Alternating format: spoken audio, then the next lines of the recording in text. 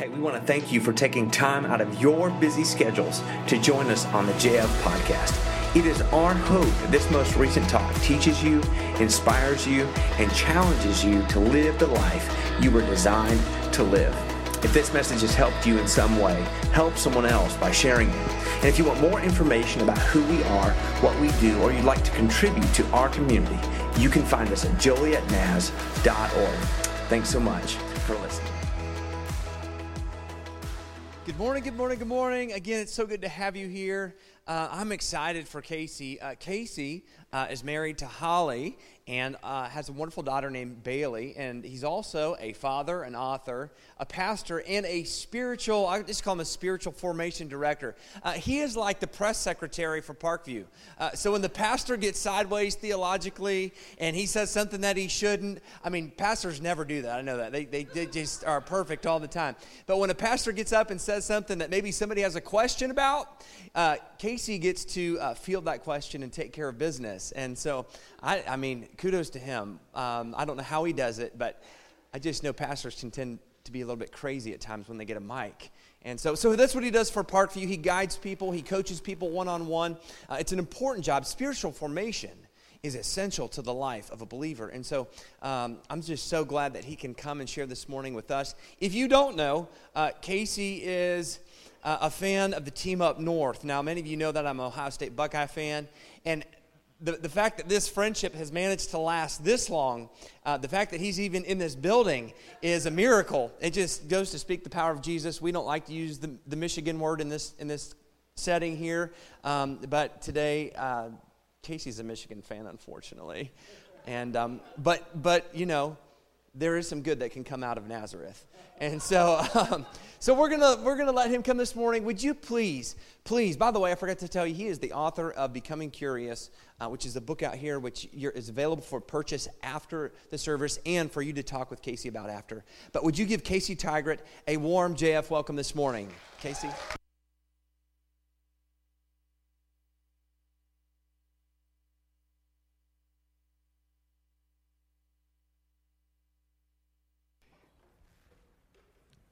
I actually spent some time in Ohio. I did time in Ohio. And, I learned about, I wanted to be graceful. So I learned about Buckeyes. I did a little bit of study about them. And I don't know if you know this, but Buckeyes are poisonous nuts. Did you know this? I'll let you make up your mind about what the rest of that's about. It's part of my life, part of my story as a person is moves like that. So I've lived in 3 different states in my lifetime, and one of them is the great state of West Virginia. That's where I grew up, and if you want to know what West Virginia looks like, I think we have a picture. Do we have a picture? That's what West Virginia looks like in the fall. And that's not photoshopped. It's this beautiful red and orange and yellow. I grew up there, but, I went through high school and decided to go on to college. And when I went to college, I moved to the state of Ohio and went to Mount Vernon Nazarene University. And you never miss a shot, do you? And so it was great to transition to go there. That was where a lot of my development and growth as a person happened, was at Mount Vernon and in the state of Ohio, sadly. But I met some of my best friends there. I met my wife there. We're going to be married 18 years this coming August, which I'm very excited about that she's stuck with me for this long. And so we made some friends, and we decided we were going to stay there. We're going to live there forever, because when you're in college and you have all your friends nearby, you're like, let's just do this forever. And then they all got jobs and moved. And we were left there by ourselves, and we thought, well, this isn't what we signed up for. And so eventually we decided to make the move to the great state of Illinois and the great city of Chicago. And it's been a beautiful, yay, Chicago, that's right. It's been a beautiful thing for us. But what I noticed about that is change is a part of my life. Most of the major movements that God has done in my life have come because of change. And those are changes that I chose. I chose to move. I chose to do those things. I chose the friends that I had. I chose to marry the person that I married. But what about change that doesn't happen because we choose? What about change that comes as a result of someone else's choices? What about change that ends up being painful because of that? The thing that happens when it's not your fault, but it's now your responsibility, that kind of change? The kind of change that derails you and shifts the plan that you had for your life. See, because change is common to all human beings. As a matter of fact, in the last minute that I've been talking, 40,000 of your skin cells have died. Did you know that? That's why you feel exhausted right now. Something's actually going on. You're not going to leave this room with the same skin you came in with. You are constantly changing, as disgusting as that might be. You are constantly changing. And so even as common as it should be, it's still one of those things that takes us by surprise, that spins our heads, that damages our confidence, that pulls the rug out from underneath us. So what happens? What happens when we don't choose something and it shifts on us? What happens when pain comes because something that we had trusted and wanted and longed for suddenly is taken from us? What do we do with those moments? I think in those moments it is great to start asking some questions. Now, you may have grown up in an environment where questions were out of the question. That was an odd pun. You may have grown up in that kind of environment where it wasn't, don't ask, just believe it and go forward. I grew up in that kind of environment. That was the church I grew up in. The kind of questions about faith that came up, they're like, no, you just believe, you just have faith, and you just keep going. But the problem with that is it's so counter to who you and I are as human beings. We are born with curiosity as our native software. It's built into us. You don't have to teach a child to be curious. It's in there from the beginning. As a matter of fact, researchers tell us that kids up to the age of 4, when they become verbal, ask between 300 and 400 questions a day. And 95% of those are just the word why. Why? But something happens to us after age 4 that it just drops off, like it drops off a cliff. What happens after what happens when we begin to go into school? What happens when we begin to interact with other people, when we begin to grow up? I think one of the reasons curiosity disappears is because we have Google and Siri now. What do you need to know that you can't ask them? I usually do, hey Siri right now, but my phone will go off wherever it is, so I stopped doing that. But if you ever get a chance, ask Siri to divide 0 by 0. Don't do it right now, but at some point, make a note to do that. It's a fantastic thing that happens to you. Some of it's that. Some of it we're just busy. We've got other things going on that we need to get to. I don't have time to actually process and ask and answer some significant questions. I think a lot of it, though, is that when we ask a question, it implies that we don't know. And so we want to manage the way people see us, because to say we don't know means we don't have our act together, and none of us want to be seen as not having our act together. And yet those are the things we need. Those are the things that we want. And Jesus even welcomes this. So one of the texts in the Gospels that I love is from Matthew chapter 18. Jesus says, "Truly I tell you, unless you change and become like little children, you will never enter the kingdom of heaven." Wait a minute. Wait, do you mean that unless you become the 300 to 400 questions a day kind of child? Do you mean that in this world of cancer and job layoffs, of taxes, of weddings and funerals, of glorious transformation moments, of wonderful times with friends, and of Cubs losing streaks, in that kind of world? I'm a Cardinal fan too, so that's in the cards for me. Does it mean that in that kind of world, unless we learn to ask curious questions, we might miss the bigger picture of what God is about? Unless you become like a little child, it's not that you're not allowed into the kingdom of heaven, it's that you might miss it entirely. Unless you're willing to ask those critical questions that we all have bubbling up inside of us. And man, is there any better time for us to ask good, deep, holy questions than when we are in the full throttle process of change? I don't think so. And I think there's some stories that help us, one particular one in the Bible that helps us with that idea. And so that's what I want to talk about today. If you're a Bible person and you brought yours with you, I'm in Luke 24 this morning. If not, it'll all be up on the screen. But one of the things that I want to process with you is how change actually happens so that we have a framework in which we can ask some of these questions. When change happens, three things always occur. Something always dies, something comes to life, and things are never the same again. Every change you and I go through, something dies, something new comes to life, and things are never the same again. So in Luke 24, what's happened is Jesus has been crucified. And the disciples have scattered, and they've gone to all kinds of different places. In the meantime, the news has gotten around through some of the women who were close to Jesus that he has risen from the dead. And people are handling that in various different ways. Some of them believe it, some of them are freaked out by it, whatever that might be. But there are two people that we know that were close to Jesus, part of his followers, who have taken off and they're headed away from Jerusalem.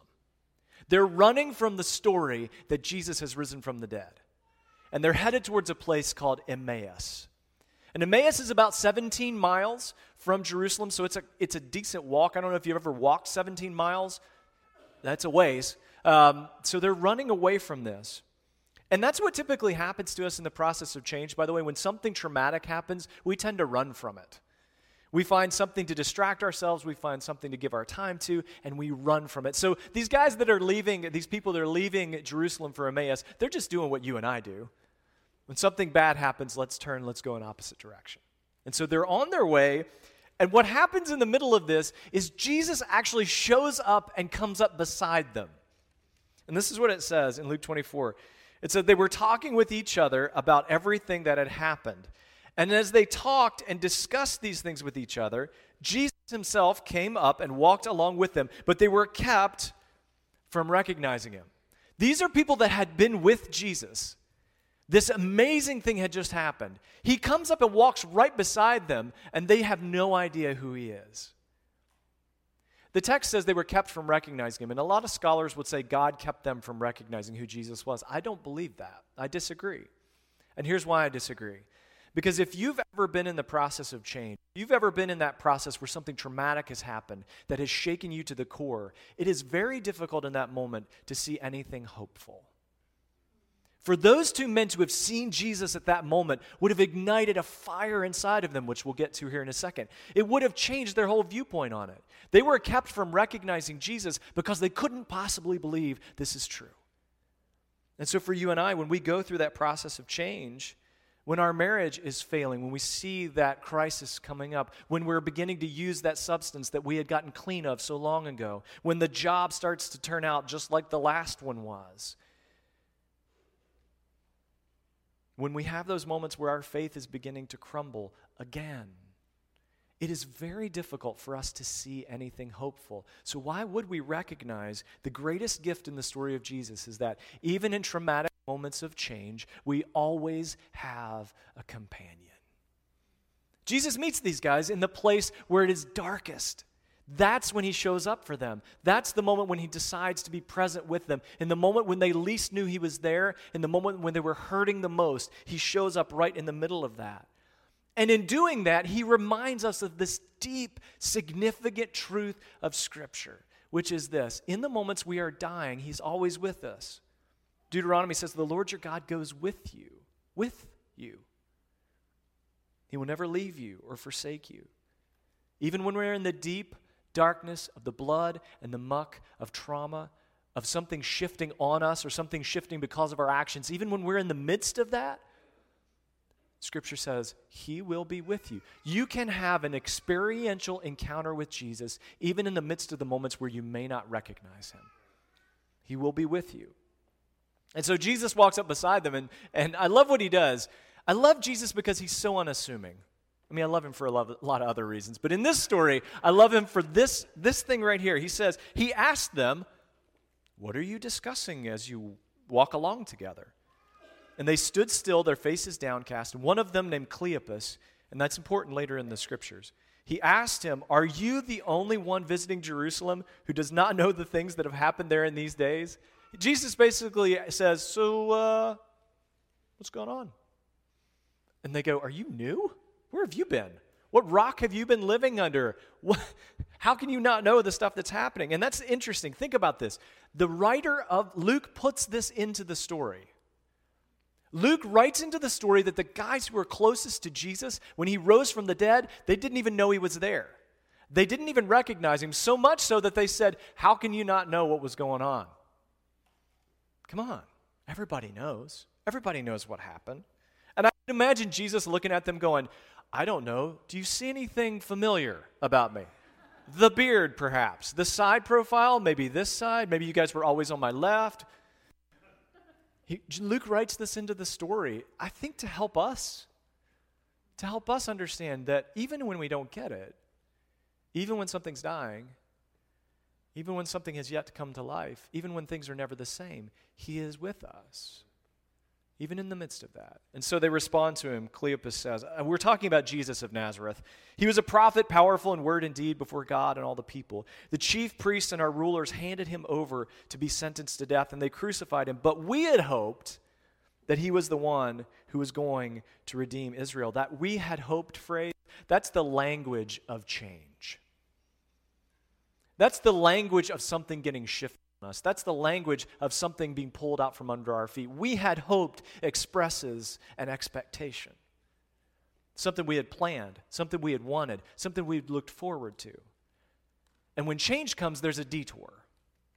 This did not turn out the way that we had hoped, and that's why it's so painful. We can't have the child that we had hoped we would have. We are not going to do the work for the rest of our life that we hoped we would do for the rest of our life. We're not going to get into the college that we had hoped we were going to get into. We're not going to grow old with the person we expected to grow old with, that we had hoped to. We're not going to have the friendship that we had hoped would last us a lifetime. And Jesus gets it. The fact that he steps into the middle of the conversation between these two guys also tells us he understands what that feels like because he's with them in the midst of it. He's with them in the midst of the we had hoped kind of moment. And he identifies with them because Jesus knows when things change, something dies, something comes to life, and things are never the same again. I was in Nairobi, Kenya a couple years ago. And it was the middle of the night. We had flown. It's like a 23-hour flight. First of all, why do we do this to ourselves? 23 hours, 2 different planes. We had finally landed. It's 3 a.m. there. My body feels like it's last Thursday. I don't know when it felt like it was. But we got there and we landed and we got to sleep a little bit. And I'm laying in bed, and in the middle of the night, in the middle of Nairobi, Kenya, I had this feeling. My heart began to race. And not in an excited way, in a oh, this is bad kind of way, like, and then I couldn't sleep. And then I started to hear these voices. This is not like a spiritual thing, so please understand what I'm about to tell you. I started to hear these voices that were saying, you're not going to make it. You're not going to make it. Your life is going to end tonight in this foreign country, away from the people you care about the most. It's 4 a.m., and I'm thinking, I'm going to die in another country.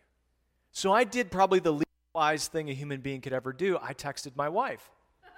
And I said, I think I'm going to die in Kenya. Just in case you know, if you're across the world, do not text your spouse and tell them that you may not make it back. Well, it just so happened that she was at my doctor's office, our doctor's office.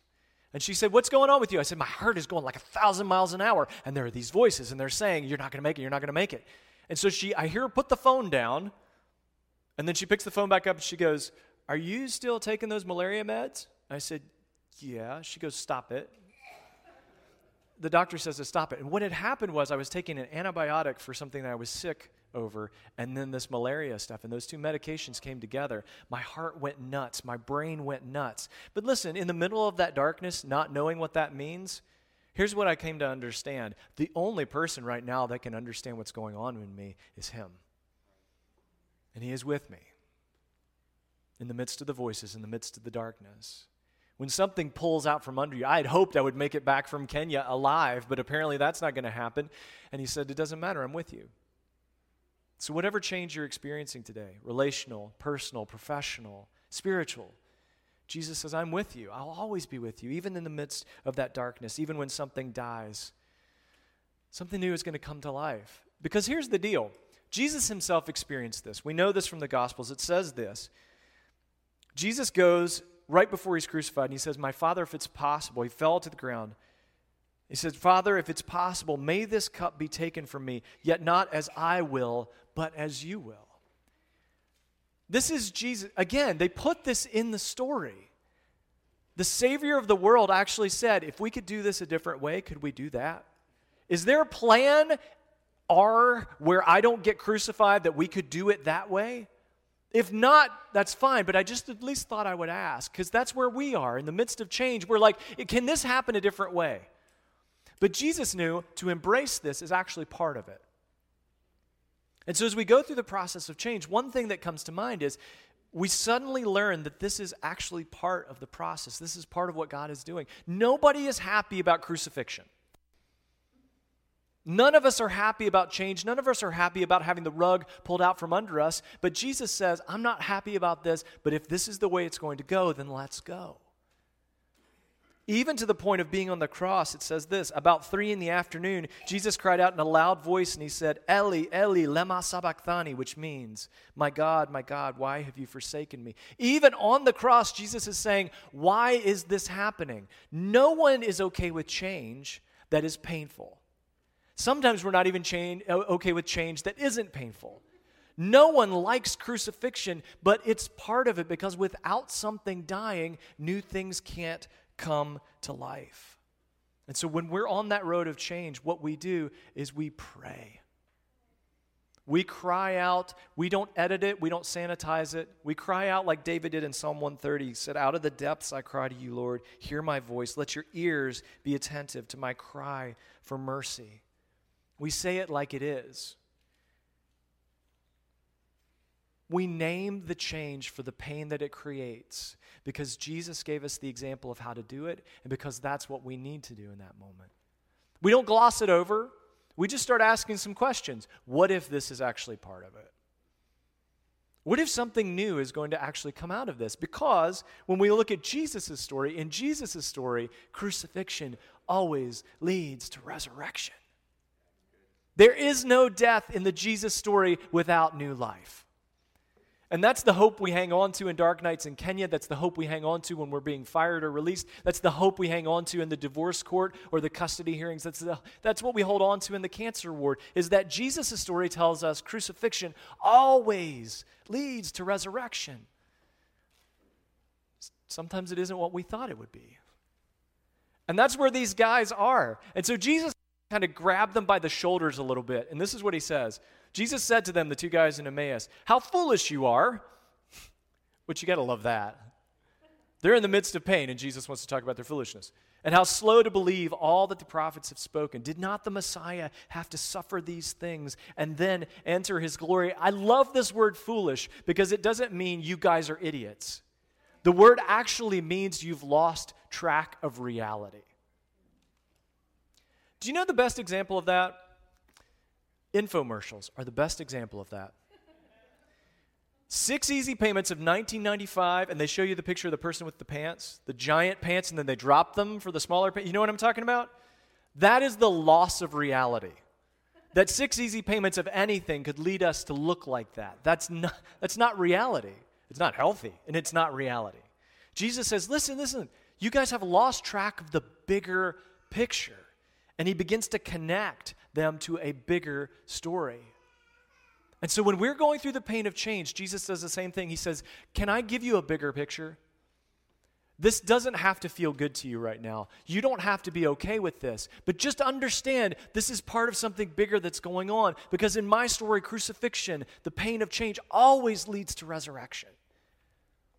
But for myself, I had to go through that in order to show you what that's going to look like. We don't grow unless things die. There is no butterfly without the cocoon or the caterpillar. There are no green leaves on trees without the mind-numbing pain of Illinois winter. For something to come to life, things first have to die. And we can fight that, and we can try and medicate that through whatever means we want to, or we can begin to embrace it. And this is painful, and it doesn't have to be okay. But it happens to us not only personally, but this also happens to organizations. This kind of thing happens to the church. It happens to all churches. Eventually, if something new is going to come to life, there are some things that are going to have to die. And they're the stuff that we really like. There are sacred cows. And sometimes we just need to make some steaks. And that's hard to do. There was a friend of mine who told me a story. Johnny Cash. Any Johnny Cash fans? I almost wore black today since I was telling the story. Johnny Cash and Roy Orbison owned 3 plots of land right in a row in Nashville. In the middle, there was a house that was built just for parties and songwriting. On the end was Roy's house and Johnny's house. At some point in their lives, Roy Orbison's 2 children were playing in the kitchen of the party house and apparently set off the stove and burned the house to the ground with them inside it. Roy's 2 children died. And so he said, I can't live here on this block anymore. So he sold the property to Johnny Cash for $1. And he said, Johnny, this is yours with one condition. You can never build on this site again. And Johnny said, all right. And he began looking at that site of land and said, what do we do with this space? And so he called a friend with a tractor and he tilled it up and he planted a garden. And nothing would grow. So Johnny Cash, in his deep Southern spirituality, called every pastor he knew. They encircled this plot of land and they prayed over it. And the next season, things started to grow. And even still today, if you were to go to Nashville and visit that plot, there are blackbirds that fly over the garden and nowhere else. In places where something dies, Jesus' story says something new comes to life. In churches that feel like they need to do some dying, something new comes to life. In relationships and careers and personal struggles, when something dies, something new will come to life because that's the Jesus story. That's the best part. And so to not live in it is missing the best part of the story. Jesus had to connect these 2 guys in their minds to the bigger story of what God is doing. This is not just about the crucifixion, guys. This is about the resurrection. And it all had to happen in order to move into the place where we're going. Now, for some of us, you're going through something and you're like, so what are you telling me? Are you telling me that God wants this to happen? No, it would happen whether you had faith or not. This is not something God does to us. This is something God does with us. Something dies and something comes to life. And what God does is he uses change. God uses change to write a more beautiful story with our lives. A plot of land where a house burned down becomes a garden that feeds people. A life of addiction that is so painful it tears us apart, when it becomes recovery, becomes a story that compels people and nations. The strength of a single mom who overcomes horrible circumstance becomes a story that compels others to do the same. Something dies, something comes to life. Things are never the same again. And that's the beautiful thing about this. We have some friends who adopted 3 kids, one from Ethiopia, one from China, and one from the south side of Chicago. And their life, that was after they had 3 of their own. So their life is insane to me. If you go to their house, they all have friends. So you can go to their house and go, I don't know which child actually lives here. Because none of you look the same, and then that person I've never seen before. Do you live here? You're eating out of the fridge, so I'm assuming you at least have a refrigerator, right? But what they've done is they've said, I know this is messy. See, this life of resurrection, we think it is all neat and tidy. It's not. The life of resurrection is messy, but it's joyful. Because it's a part of a bigger story. Yes, our time, our chaos, things are going to die in the middle of this, but there's always resurrection. New things are always coming to life.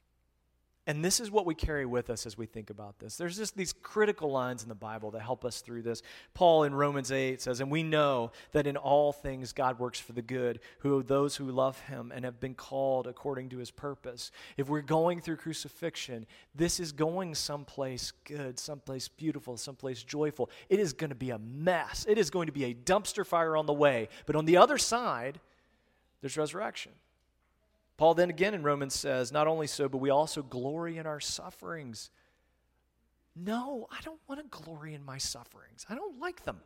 I'd like to stop my sufferings and glory in something else. No, but if you glory in our sufferings, because we know that suffering produces perseverance, perseverance character, and character hope, and hope does not disappoint. You meet somebody who's hopeful, that person has learned how to die. That person has learned the truth and the beauty of the resurrection. Because then every time that happens, something dies. Something new comes to life. And things are never the same again. But that is the last point. And the last point is the thing we have the most problem with. Crucifixion we understand because we all know what it means to have pain in our lives. We know what that feels like. Resurrection is great because we're excited about it. It's a good thing. We like that. It's the last part that really scrambles our eggs. This whole idea that when we go through this process, resurrection means nothing is the same again. What that means is you cannot go back. When we go through the process of personal, organizational, spiritual, and emotional change, we can't go back to the way that it was. Everybody has the good old days. You have good old days, don't you? That time that you look at in your mind like you're looking at it in a photo album and you're like, boy, I'd love to go back there. I'd love to fit in those jeans again. I'd love to have those friendships again. I'd love for my kids to be that age again. Mine is the 90s. Anybody else alive in the 90s? The 90s. That was so good. Everybody, the kind of clothes we wore, I look back at it now and go, what were you thinking? Why didn't anybody tell us? I was in high school. It was great. You know, wash my car and go pick up my girlfriend and go to Taco Bell. Come on now, church. I didn't care about taxes. I didn't care who was president. I kind of did. I didn't care about any of that stuff. Everybody has good old days. But if I tried to live right now like it was 1990, I think my wife and my daughter may raise some protest. I think the people that employ me might say, hey, where have you been? Oh, Taco Bell. All day? I think it's time to come to work. You can never go back.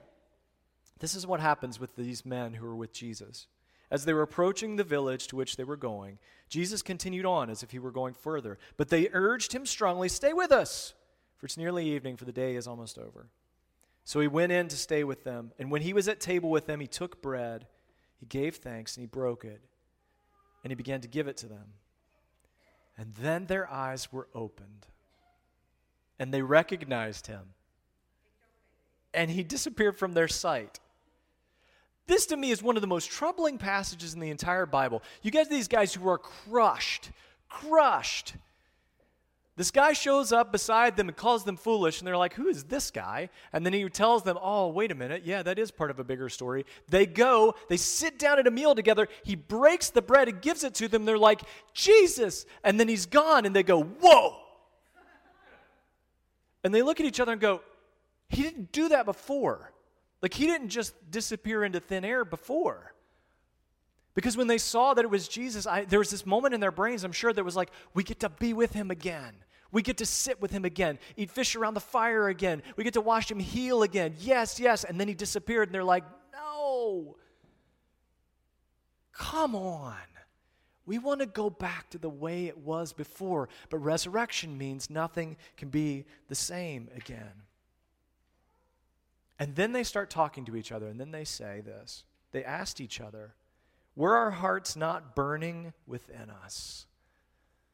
While he talked with us on the road and he opened the scriptures to us, something was going on in that process of pain that said, something new is happening. Just wait. Just wait, embrace it, dig into it. Something new is coming along. I don't know what kind of process of change you're in, but I want to give you some new questions to ask if you're in the midst of something like this. Something has shifted. A rug has been pulled out from under you. You've received a diagnosis. You've lost a relationship. You've lost the footing spiritually that you used to have. If you're in that spot, I want to give you 3 questions today that I think might be helpful for you. First thing is this: where are things dying right now? Where are things dying? And what I mean by that is, I think for most of us, we just need to name where things are falling apart. And not just name it, but embrace it. Right now, my relationship with my spouse is changing, and I don't know what to do with that. Jesus is with you. Just name it and embrace it. I look back at pictures of my daughter from when she was little and had no teeth. Those were my favorite. Like the toothless years. And I always thought when she gets teeth, she's not going to be as cute as she was then. And so I look back at those pictures and I'm like, oh, look at her, all gummy. One day she'll be that way again. I won't be here for that, but one day I'll be like that and she'll be here for that anyway. And I thought she won't be as cute when she changes like that. And then now she is just as cute, but I do miss those days. So I just name it. I miss the toothless days. I miss the happier times. I miss the time when faith was easy. I miss the time when prayer felt normal. So we just name it. What things are dying? Where are things dying? And then we say, where are new things coming to life? Where are things happening that we couldn't possibly imagine? Where do we feel our hearts burning within us? Because Jesus is with us. This incredible personal encounter is happening right now. We may not even see it. So let's just stop and say, where is resurrection happening? And maybe that'll help us figure out that death is not the end, but it's leading to life somewhere. My church is changing, yes, but people are coming to give their lives to the Lord, so evidently something good is happening. My relationship is changing, but I'm freed from some of those things that I used to have. I'm having to ask honest questions about maybe that's resurrection. And last but not least, where will things never be the same? Where do I need to leave the good old days behind? Where do I just need to make peace with this and say, I can never go back. I'm just going forward. When it comes to addiction, you can't go back. You have to go forward. We go forward differently, but we have to go forward. My wife and I just completed a move back to this area. We had lived in Rockford for about a year. And we went there with all the anticipation of God doing something amazing. And what happened to us was something died. Something new came to life. And things were never the same again. And we grieved moving my daughter to 5 schools in 2 years. We grieved selling 2 houses. Heavens, oh my gosh, talk about glorying in your sufferings. And we know that things can never be the same again. I will never be the same pastor, teacher, writer again that I was before, and that's okay. So may you, as you go through the process of change, realize things are going to die. We need to embrace them. New life will always come because that's Jesus' story. And things will never be the same again. And may you remember that this story ends at a table. And Jesus invites us in the midst of the pain of our change to come, break bread, and recognize, I've always been there. I've always been there. We're going to share in communion right now. I'm going to ask the people who are serving and taking care of things to come forward. And just know this moment, this table is open to anyone who is going through. Maybe you're on the ascension side. Maybe you're on the resurrection side. Wherever you might be, I just want to invite you. If you're taking a step towards Jesus, this is a moment where you are invited to the table. It's not for perfect people. Remember, the very first meal that Jesus shared with his disciples, Judas was there. This is not for perfect people. This is people who are hunting for a resurrection Messiah in the midst of a time of change. Let me pray for you. Father, thank you for today. Thank you that we got to be here to be a part of this. And now, may the grace of your presence and the strength that says, even though things are dying, new things are coming to life. May we be strengthened by it, may we be encouraged by it, and may we move forward knowing even when things die, there is new life and nothing will be the same again. And to ask the critical questions that we desperately need in this season of our lives. It's in the name of Jesus we pray.